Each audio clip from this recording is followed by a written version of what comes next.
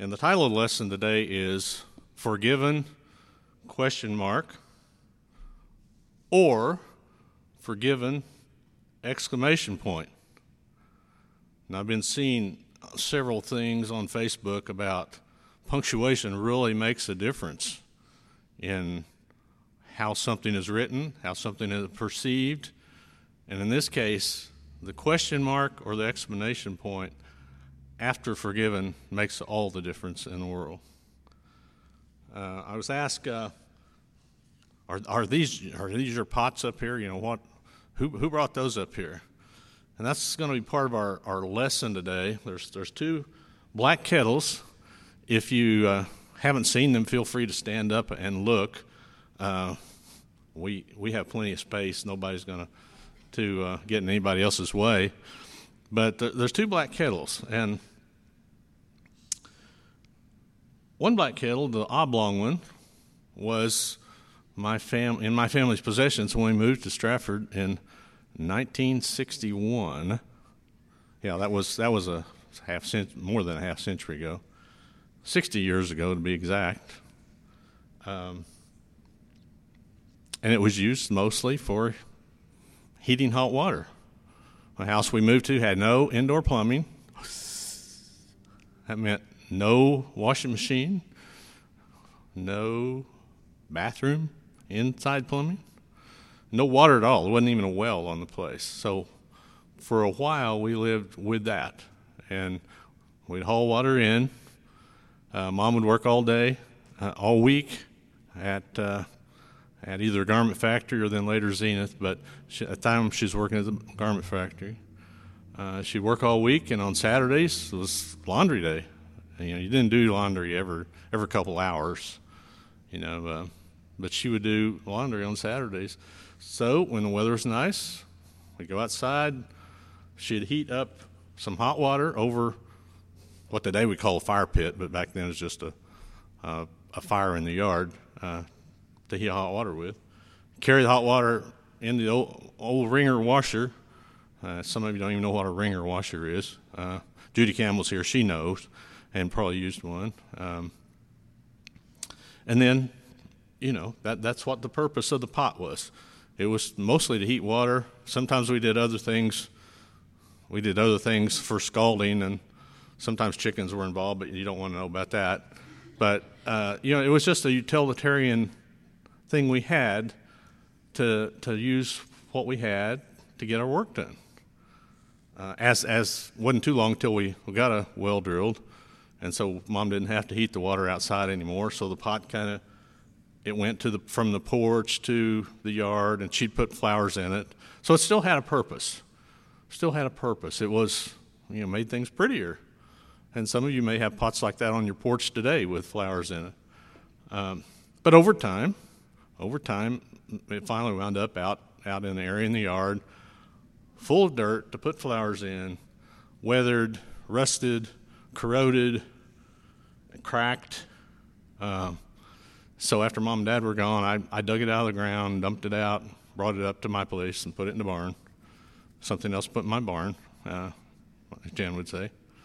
The other pot, so the pot, I can't use it for anything now. It's pretty much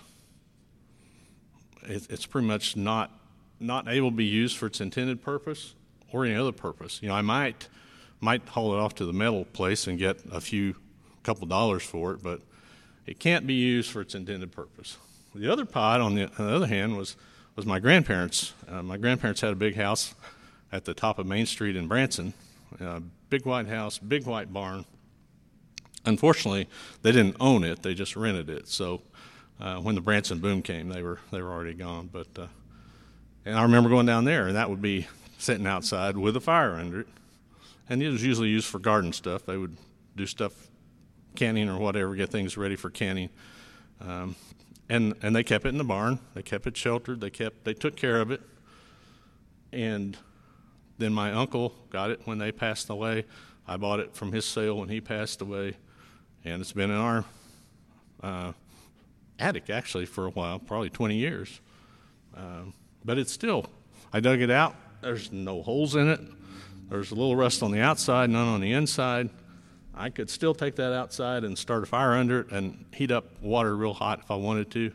I could do a lot of other things with it, but I probably won't since it's a family heirloom.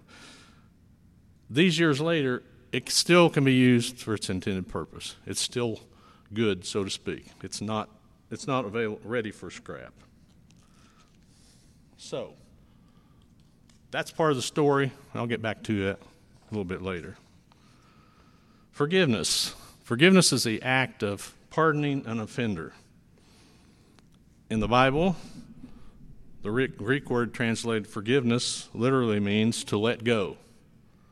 That's when a person does not demand payment for a debt or to let go of a hurt that someone caused you. Forgive them for it. We forgive others when we let go of resentment and give up any claim to be compensated for the hurt or loss we have suffered. The Bible teaches that unselfish love is the basis for true forgiveness, since love does not keep account of the injury. And that's 1 Corinthians 13, 4 and 5.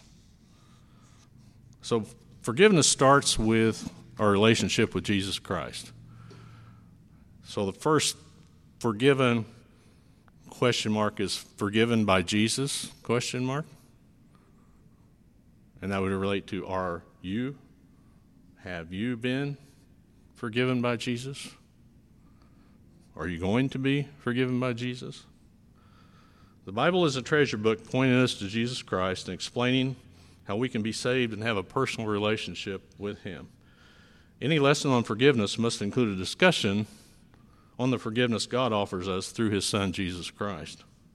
We cannot expect to give or receive earthly forgiveness from people until we get things right with our Heavenly Father. Forgiveness is a person, not an act or event. Forgiveness is manifested in the person of Jesus Christ. How is that done? What does that mean? How are we forgiven by Jesus Christ?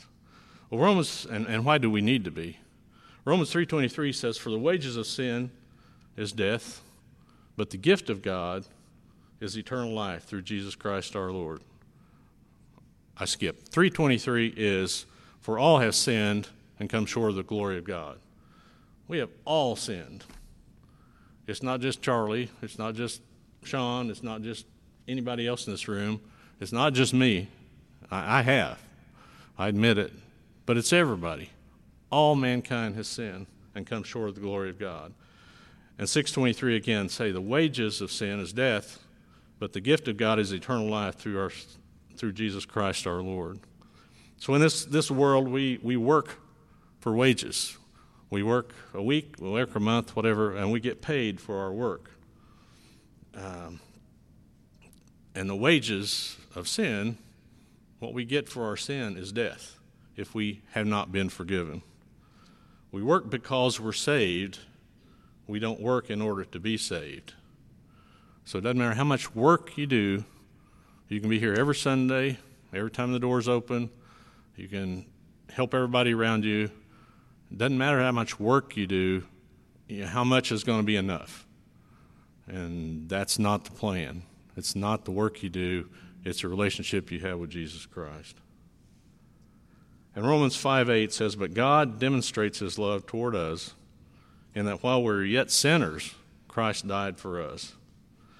This is similar to Jesus' healing of the paralytic in Matthew 9. Starting in verse 2, the Bible says, "Then behold, they brought to Him a paralytic lying on a bed. When Jesus saw their faith, He said to the paralytic, 'Son, be of good cheer, your sins are forgiven you.' And at once some of the scribes said within themselves, 'This man blasphemes.' But Jesus, knowing their thoughts, said, 'Why do you think evil in your hearts? For which is easier to say, your sins are forgiven you, or to say, arise and walk?' And verse 6 then says, 'But that you may know the Son of Man has power on earth to forgive sins.' Then He said to the paralytic, 'Arise, take up your bed and go to your house.'" And that's how God demonstrated His love for us. He didn't just tell us. We don't have a book that just says, "Well, I love you, I love you, I love you, I love you." Because He knew that that wouldn't mean as much if we saw some action.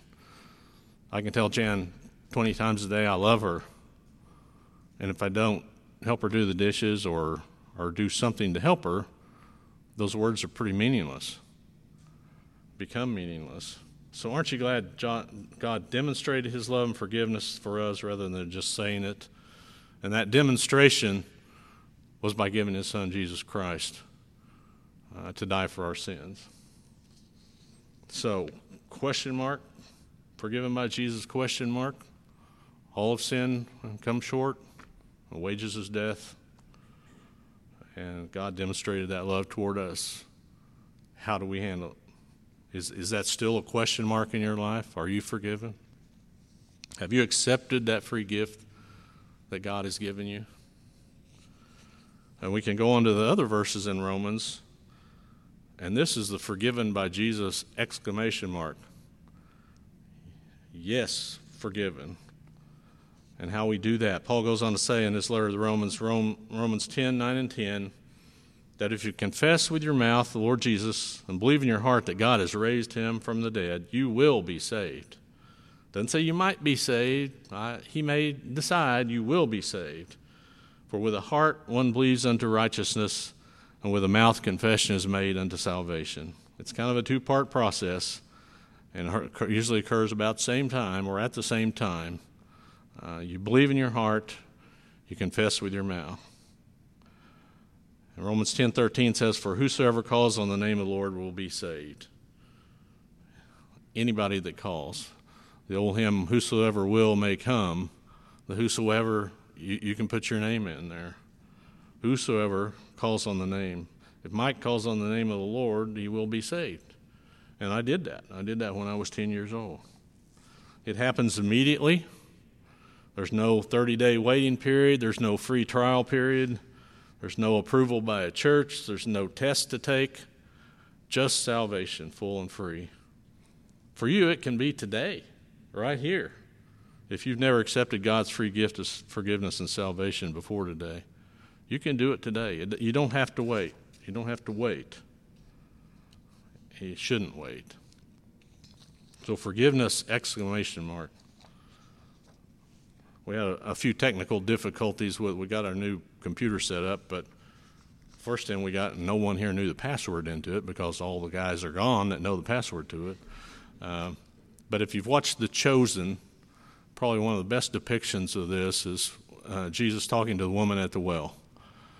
And she can't figure out how he knows all these things about her. And he's tired, he's weary. But he went there just to see her. He told her, I came just to see you. And she couldn't understand. And he forgives her. And what does she do after she's forgiven? She heads back into town to tell her family and tell everybody in town to come and see. And that should be our response. When God has saved us, when God has given us new life, we want to tell somebody. We want to tell our family. We want to tell our friends. Once we're forgiven by our Savior and we have Christ as our Savior and we have the Holy Spirit living in us, the next part is forgiveness to others. Now here's where it starts to come a little bit different for everybody. Forgiveness granted to others.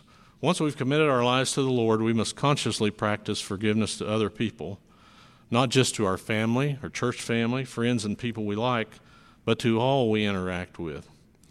Yes, we should be forgiving to our coworkers. Do we have to do that? Our student friends at school, casual acquaintances, people who cut us off in traffic, people who annoy us, people who try to destroy us. The Bible provides some specific guidelines on how to proceed. If you would, turn your Bibles to Matthew 18, 21 through 35.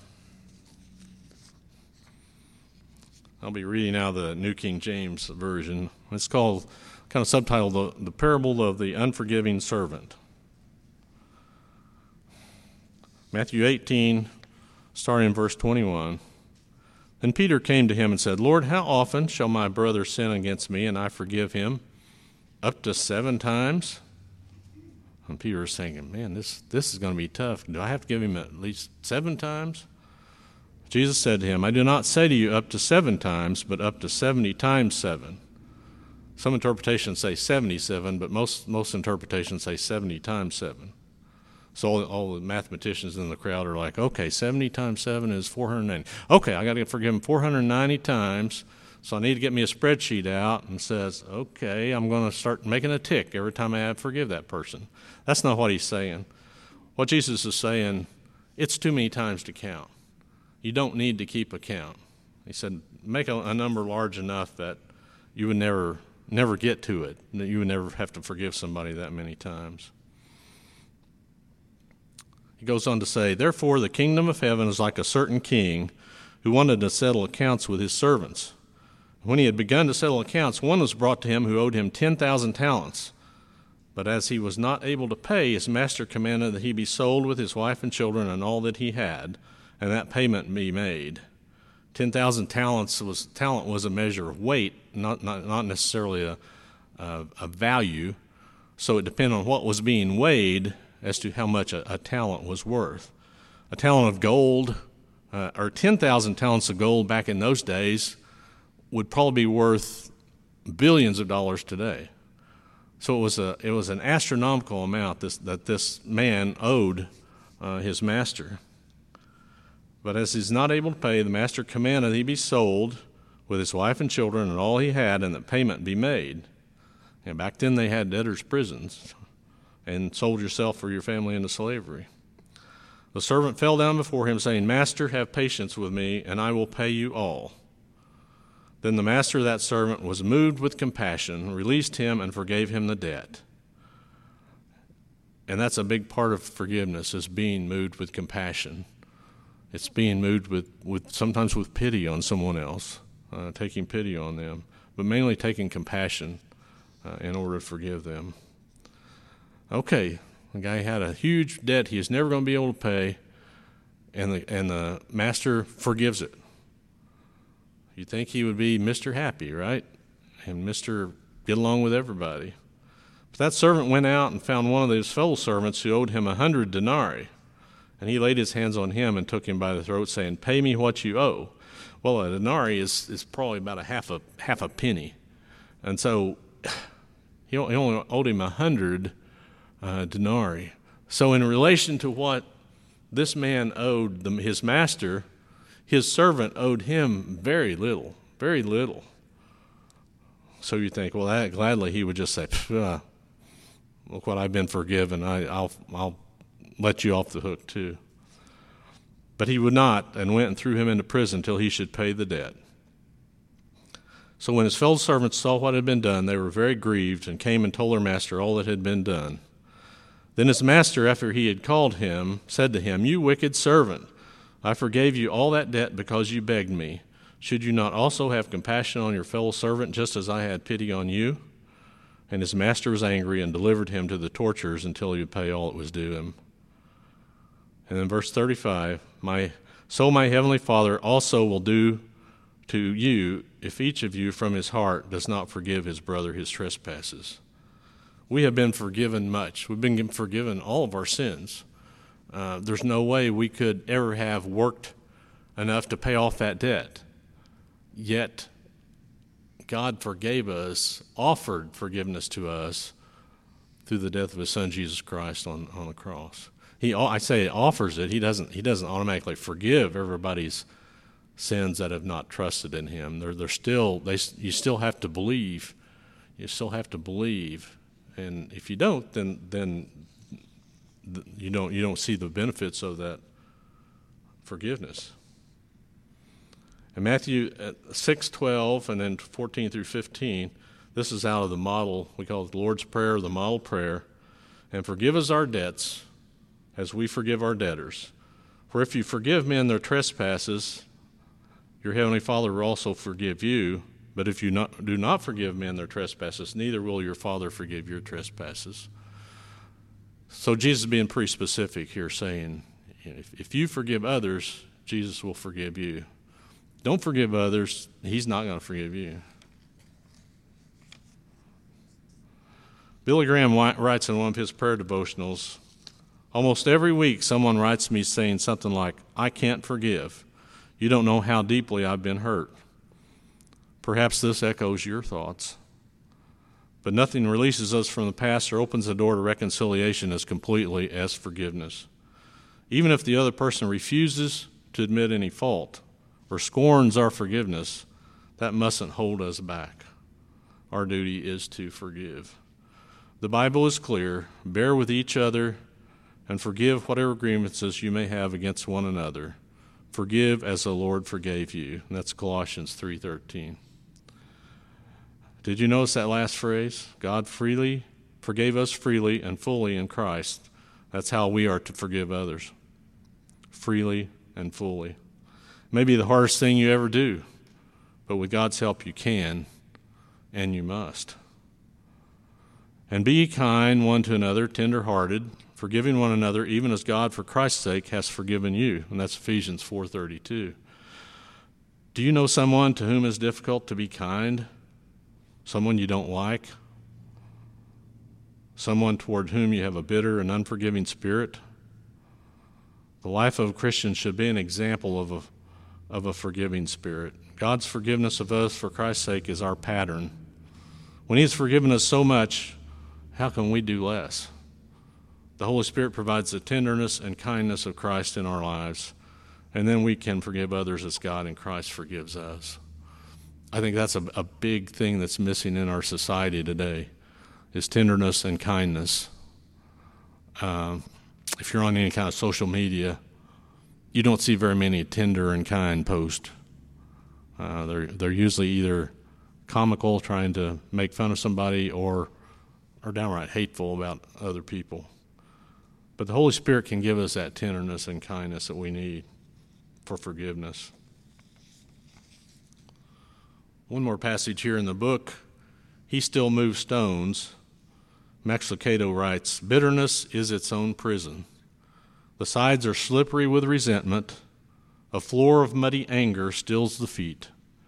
The stench of betrayal fills the air and stings the eyes.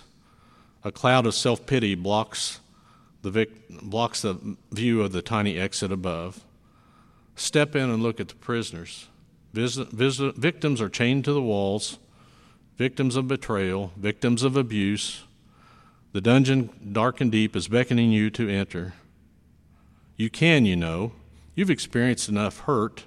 You can choose, like many, to chain yourself to your hurt. Or you can choose, like some, to put away your hurts before they become hate. How does God deal with your bitter heart?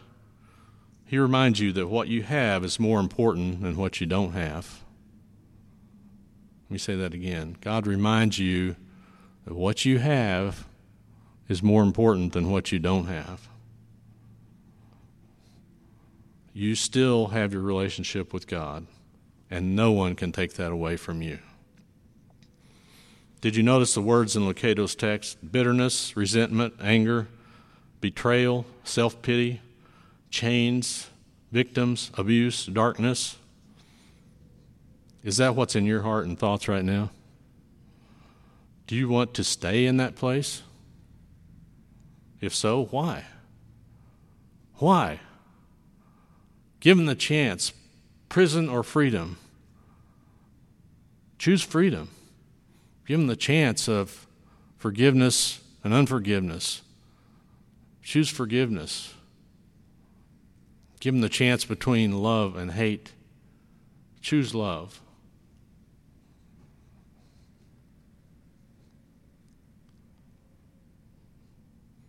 You can break those chains and find a release from the prison of unforgiveness by turning it all over to the Lord. Let Him show you a better way, the way of forgiveness.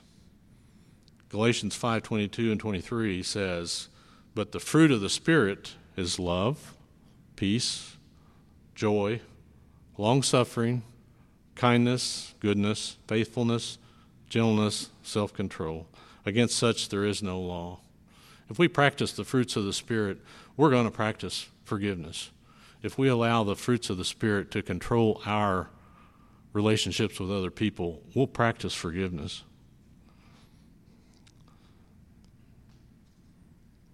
You may be sitting there thinking, you have no idea what this other person has done to me. You have no idea what I've been through. I can't possibly forgive them.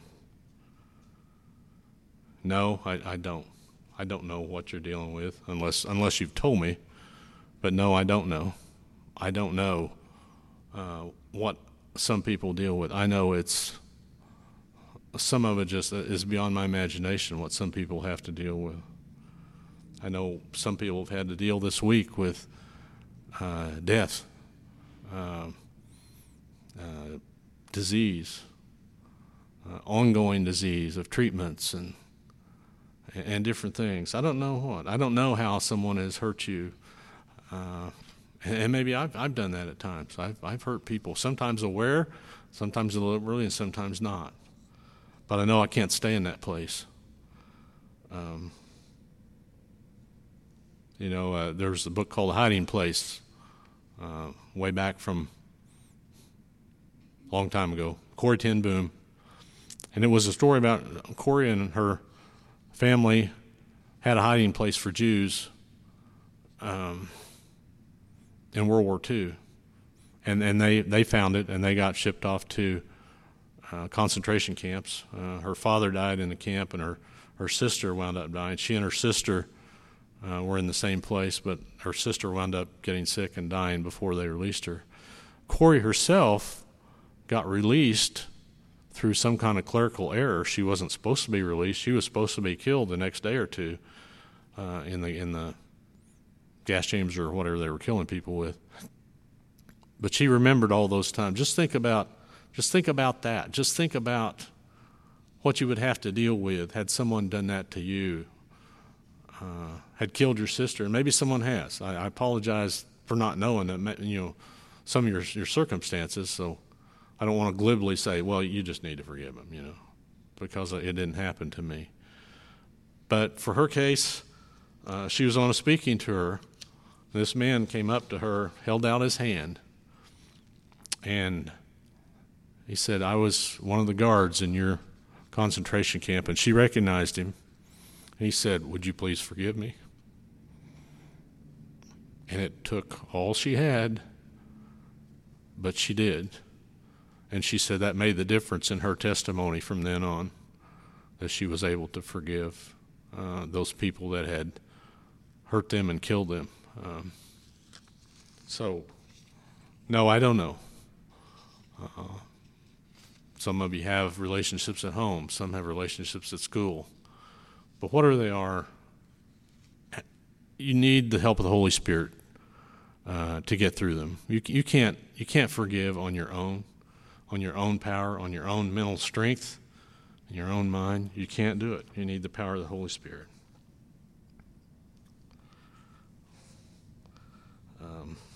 And our example in that, just think about God himself and his son Jesus Christ. God sent Jesus into the world to die for our sins. But part of that dying was their process in the dying. And that's when they arrested him and gave him an unjust trial, beat him, scourged him, and then hung him on a cross to be crucified until he died. In that process, he could have called legions of angels down to get him off that cross and not have to go through that pain. He could have done that. But as the song goes, when he was on the cross, I was on his mind. He had on his mind all these people that he was being the sacrifice for. And so he stayed there and endured the pain. And what did he do? Did he berate them from the cross?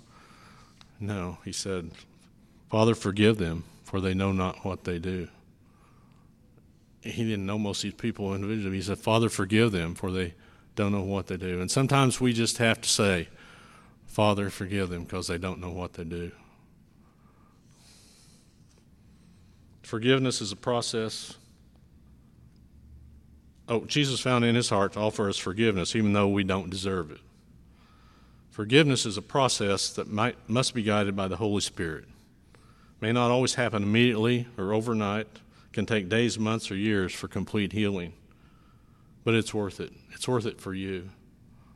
even if it makes no difference to the person you're forgiving, it's worth it for you. You may never get an apology from someone. You may never have a chance to tell your mom or dad you're sorry for something. They may have never had a chance to tell you that. But you can still forgive them. You can still forgive them. I told my small group, and probably some of you others in here, that my dad and I didn't always have a great relationship.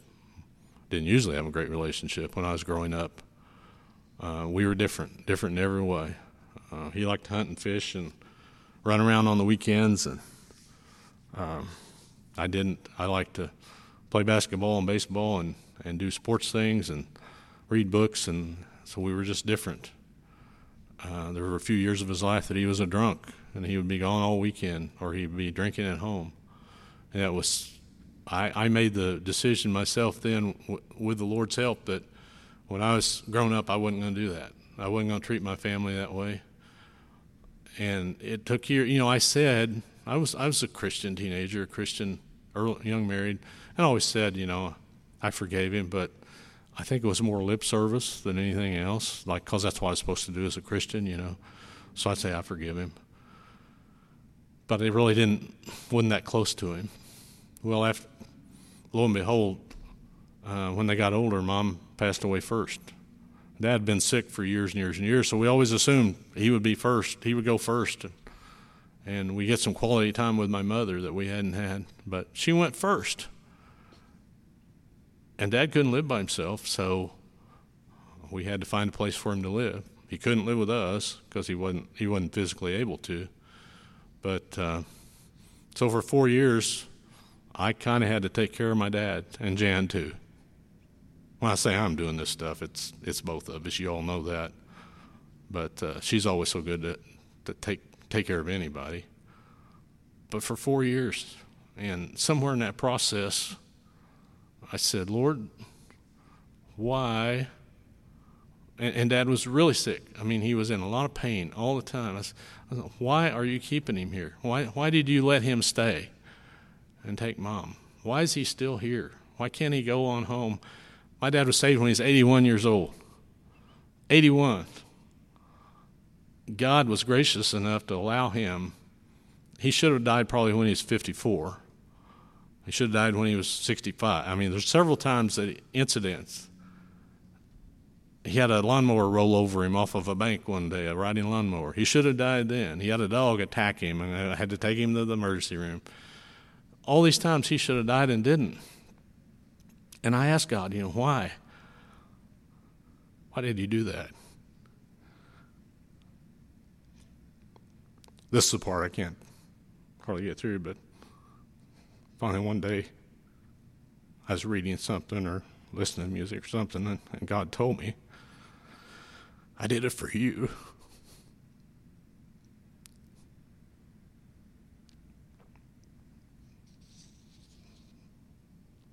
I did it so you could forgive him and mean it and have some time with him. And after that, one of the big events, there were two events that in that time where he was at, they would take people to the ball games. He never wanted to go ball game, but they had a big box up for Springfield Cardinals.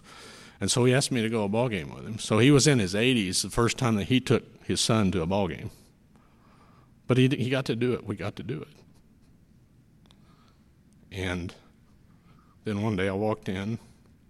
Jan and I got him a Bible for the Christmas year before. And I don't think he knew much about where anything was in the Bible. And I walked in and he was reading his Bible. And it's just like, I went home and told Jan, I said, I never thought I'd see that. But he did. So forgiveness, it's never too late until it's too late. And the person that you may have a relationship with that needs a forgiving touch, either from them or from you, may not live to be 81 years old. He lived to be 86 years old, but may not live to be 81 to be saved. So I thank the Lord he was able to show me a path to forgiveness there with my dad. We have some friends visiting today, Harvey and Barbara Freeman. If you get a chance, say hi to them after service. Harvey and I were neighbors. Harvey's probably the first person I met when we moved to Stratford, right next door. Probably the smoke from our wood pile burning under the kettle blew over into his house, but and Harvey liked my parents, and I liked his, and we had a lot of good times growing up, and I appreciate Harvey and Barbara being with us today. So forgiven or unforgiven, it comes down to what is your punctuation mark? Is it a question mark? The last part of forgiveness is, and this will be quick, is forgiving me.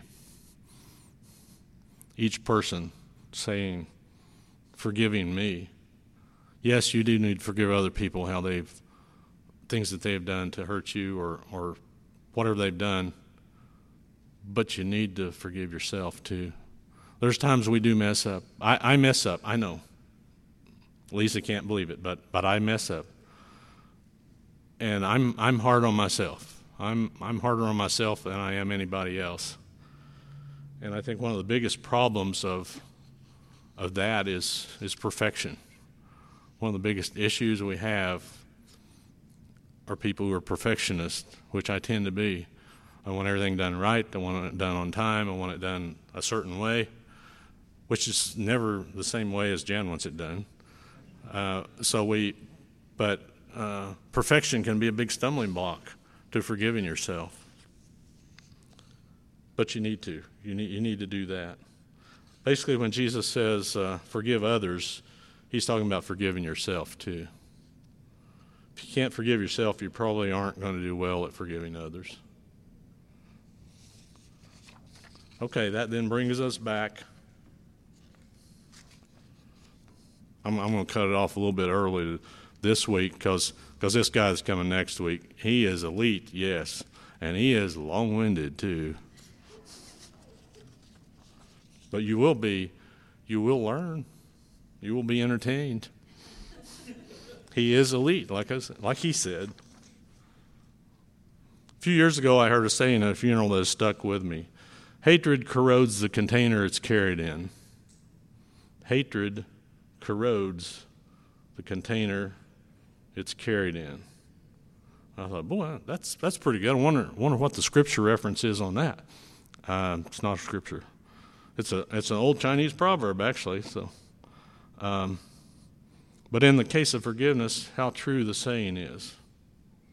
Harboring bitterness, resentment, anger, betrayal, jealousy, self-pity, abusive behavior, darkness in one's heart leads to hatred toward others, and sometimes hatred toward God. The container of the heart starts to corrode and harden. It develops emotional cracks, which left unaltered will lead to a lifetime of separation from God and others. So just like the oblong kettle, the one that's ready to be thrown out if something's not done to it, your heart can get in that same way. Your heart can get so corroded with hatred that it can't see anything else. It can't see love. It can't see the love, joy, patience, those things from the fruit of the Spirit. And our container becomes hard and resistant to God's planned use. So just like I can't use that other kettle over there anymore, if I let hatred corrode my heart, God's not going to be able to use me. My container's going to be too rusty, too whatever.